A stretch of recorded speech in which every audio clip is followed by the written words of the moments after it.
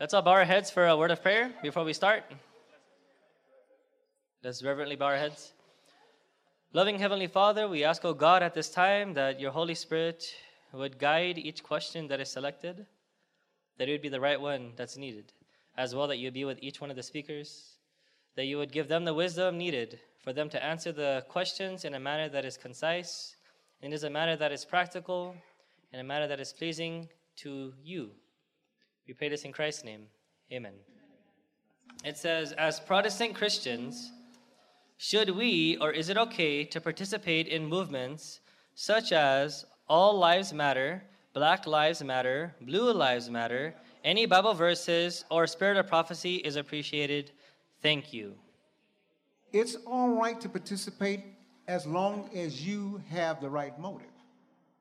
Your involvement has to be different from the others. Others are doing it because they want to make their lives on earth better. And there's nothing wrong with that purpose, but because we know of this, we can participate, but our goal has to be, we want to make their lives better because of our goal is to get them to see Christ in our lives. It's through our actions, and not necessarily to change this world to be a better place, but to change them to be a better people, to be ready to meet the Lord where we will have a better place. So, yes, you can be in the world, but not of the world. Principle that is helpful, not just in these types of issues, but in general. And that is that when we accept Christ and when we're baptized into the Seventh-day Adventist Church, we have joined a prophetic movement with a prophetic identity, with a prophetic mission. And everything that we do in this life must be subservient to that which we have committed to. So our careers, our relationships, our entertainment, how we spend our money, on and on down the list, the one question has to be, does what I do or what I get involved with help me advance the mission of the three angels? And if the answer is no, then don't do it. But if what we do can advance that, by doing what we're just talking about here, by helping others to come into closer relation with Jesus, to understand who he is, to manifest his character, yes, in fact, there have been things, even back in the days of Ellen White, that she joined up with some of the popular, like the temperance movement is one example, in which she joined with other non-Adventist organizations to advance what might be called secular or civil reforms.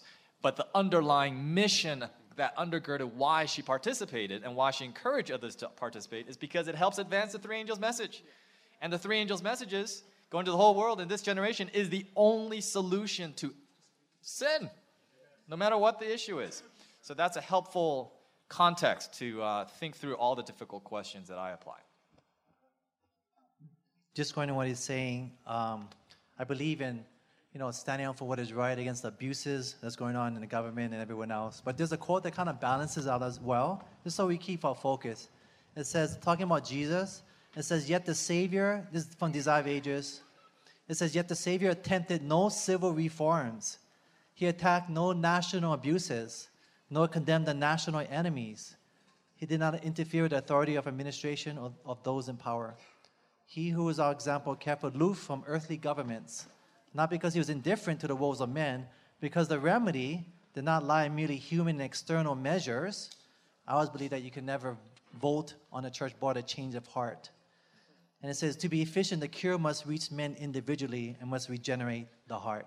So he's dealing with the root cause. I mean, I think it's good to be involved, but to really solve the problem, you gotta go back to the root cause and deal with the heart.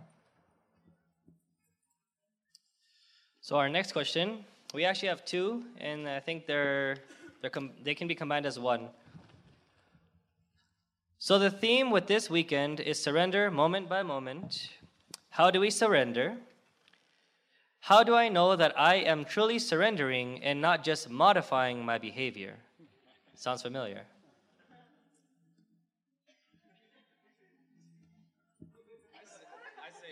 You're going to have to come to the rest of Brother Jackson's seminar. It's going to be 3 hours tomorrow to answer that questions. But anyway, I let him take it from here. I mean, any quick answer leaves questions. And even after a long answer leaves questions. Bottom line is, and I hit a couple of them today, and the closer you get to Jesus, the more sinful you look in your own eyesight. And the more sinful you look in your own eyesight, the more deeply you surrender to Jesus moment by moment. So how can you tell? Usually we say, well, you can tell because you're growing, you can see how you're growing more righteous. But if you're walking close to Jesus, the closer you get to Jesus, the more sinful you're going to see yourself to be, and the more deeply committed to surrender you will become. So that, for me, lets me know it's not behavior modification, because the behavior modification says you change it. Surrender says only Jesus can. Next question. I'm going to join the Marines.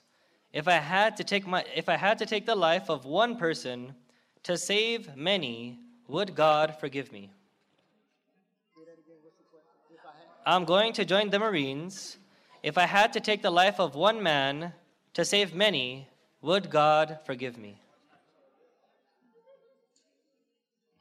Well, you have to ask more specific questions about the situation, for one thing. I mean, are you doing this in self-defense, in defense of the people that you are serving?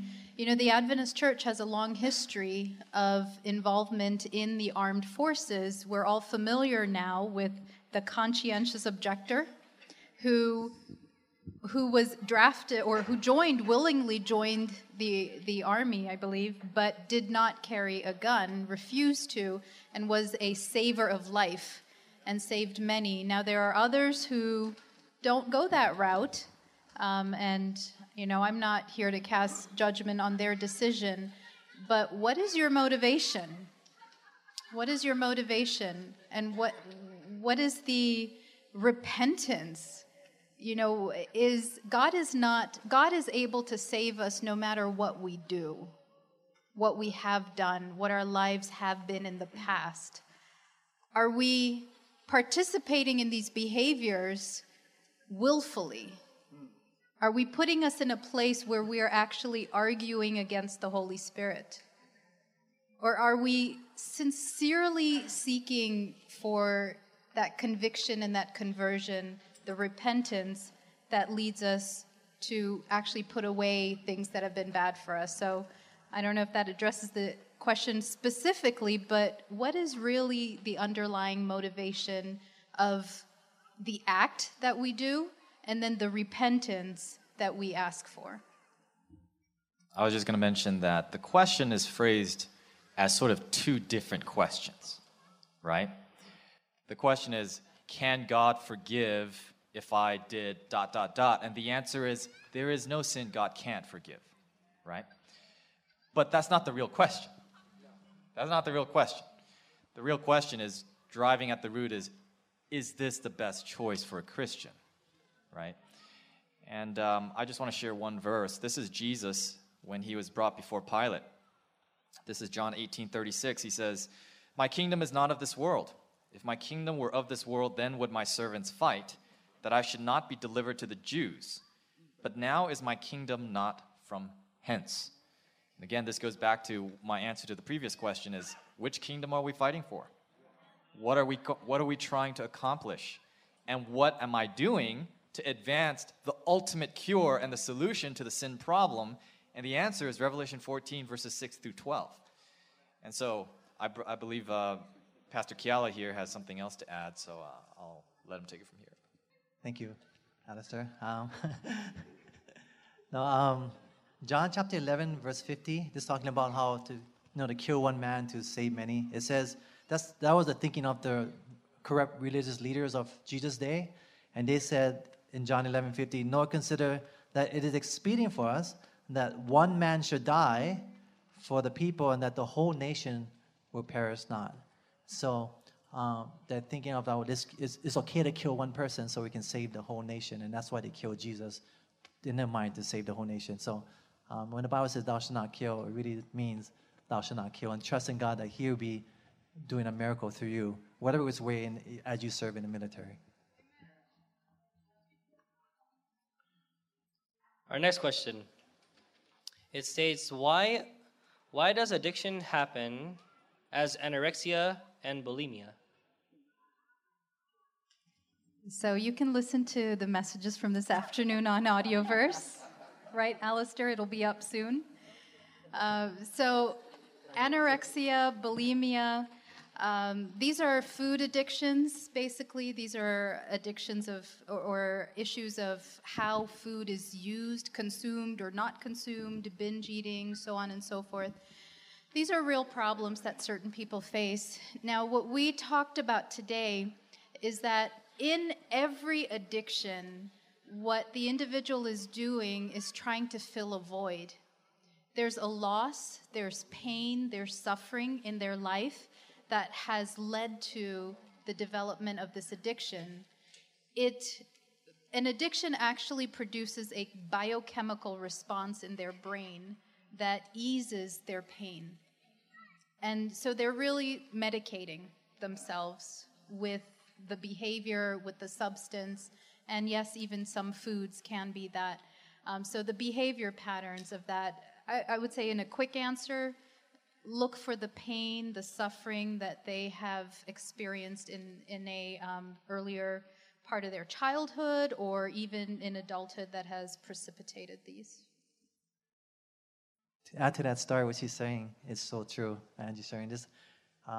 Actually, I met someone who shared her testimony that she struggled with her weight, and she went to a lot of the self-supporting ministries, health ministries, to overcome her appetite, to lose that weight.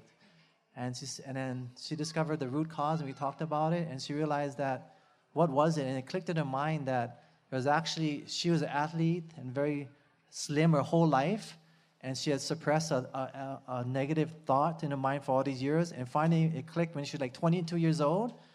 The remembrance of when her uncle had unfortunately raped her when she was a little child had come back to her 22, and that pain she's talking about came to her, and food was her way to numb her pain. So just piggybacking on what Andrew was saying here. Very deep. Very good answers. Our next question states, what made you decide to become a pastor and or whatever profession you may have? So in other words, how do you know, what led you to choose what you are right now? I am not an ordained pastor, just so you all know. But I have been called to ministry by God. And it's a long story, honestly, but really it was a series of events in my life that led me to understand the importance of nutrition, of diet, of healthy lifestyle, and a process of learning the importance of this on our physical health, but also on our emotional health, our spiritual health, and in other ways. And just the joy in seeing people come to that realization and understanding that they can actually do something about these issues, and wanting to help them and wanting to serve them. So it's been a process for me. I'm not the type of, I am not the one who knew exactly what I wanted to be when I was 12 years old.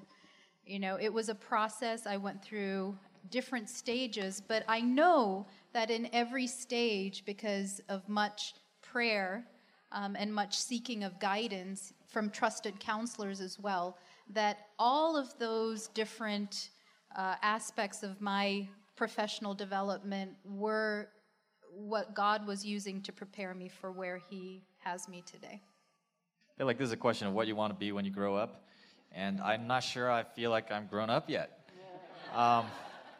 So I may change my path a few more times, but at any rate, the underlying motivation behind why I do what I do, I sort of have a strange job. I work for Audioverse, which didn't exist when I was a kid, so I never knew this was what I wanted to do. So there's a statement found in the book Education, page 262, paragraph 1. It's a chapter called The Life Work. And this has been sort of my driving force behind how I choose what I do with my time and my life. It says, success in any line demands a definite aim. He who would achieve true success in life must keep steadily in view the aim worthy of his endeavor. Such an aim is set before the youth of today. So all you young people out there looking for what to do with your life, guess what? God tells us right here. It says, The heaven-appointed purpose of giving the gospel to the world in this generation is the noblest that can appeal to any human being. It opens a field of effort to everyone whose heart Christ has touched. So I have not been called to the ministry in the sense of as a pastor, and I'm okay with that. Because I don't have to be a pastor to do what I just read. And so right now, I'm in a position running a nonprofit organization, self-supporting, if you will, supporting ministry of the Adventist Church as a layperson, involved in my local church and doing things like, GYC Southwest and things like that, and speaking. And I believe in other ways, giving Bible studies and ministering to others. Whatever career I'm in, I'm going to be trying to achieve this success that God has told us, and that is to give the gospel to the world. That's it. There's nothing else worthy of our time. I guess what inspired me was a text that every time I came to a critical point in my life, this text always popped up somewhere.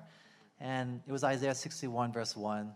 And it says, "The Spirit of the Lord God is upon me, because the Lord has anointed me to preach good tidings unto the meek. He has sent me to bind up the brokenhearted, to proclaim liberty to the captives, and the opening of the prison to them that are bound."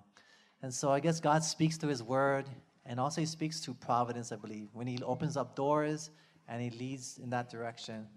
And even though I'm an ordained minister of the gospel, I really believe that you're all called to the ministry. Amen? And God can and will use you. And the amazing thing about in Jesus' day, He broke that caste system down of the clergy and the laity.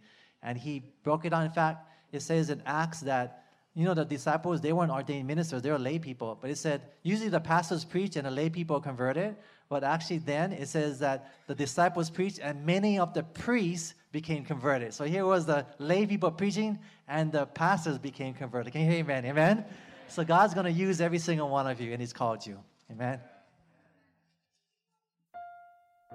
I'm good. He doesn't want to share. Yeah, that's true. I agree. Not broke, don't fix it. All right. So just thank you guys for your time. This media was brought to you by Audioverse, a website dedicated to spreading God's Word through free sermon audio and much more. If you would like to know more about Audioverse, or if you would like to listen to more sermons, please visit www.audioverse.org.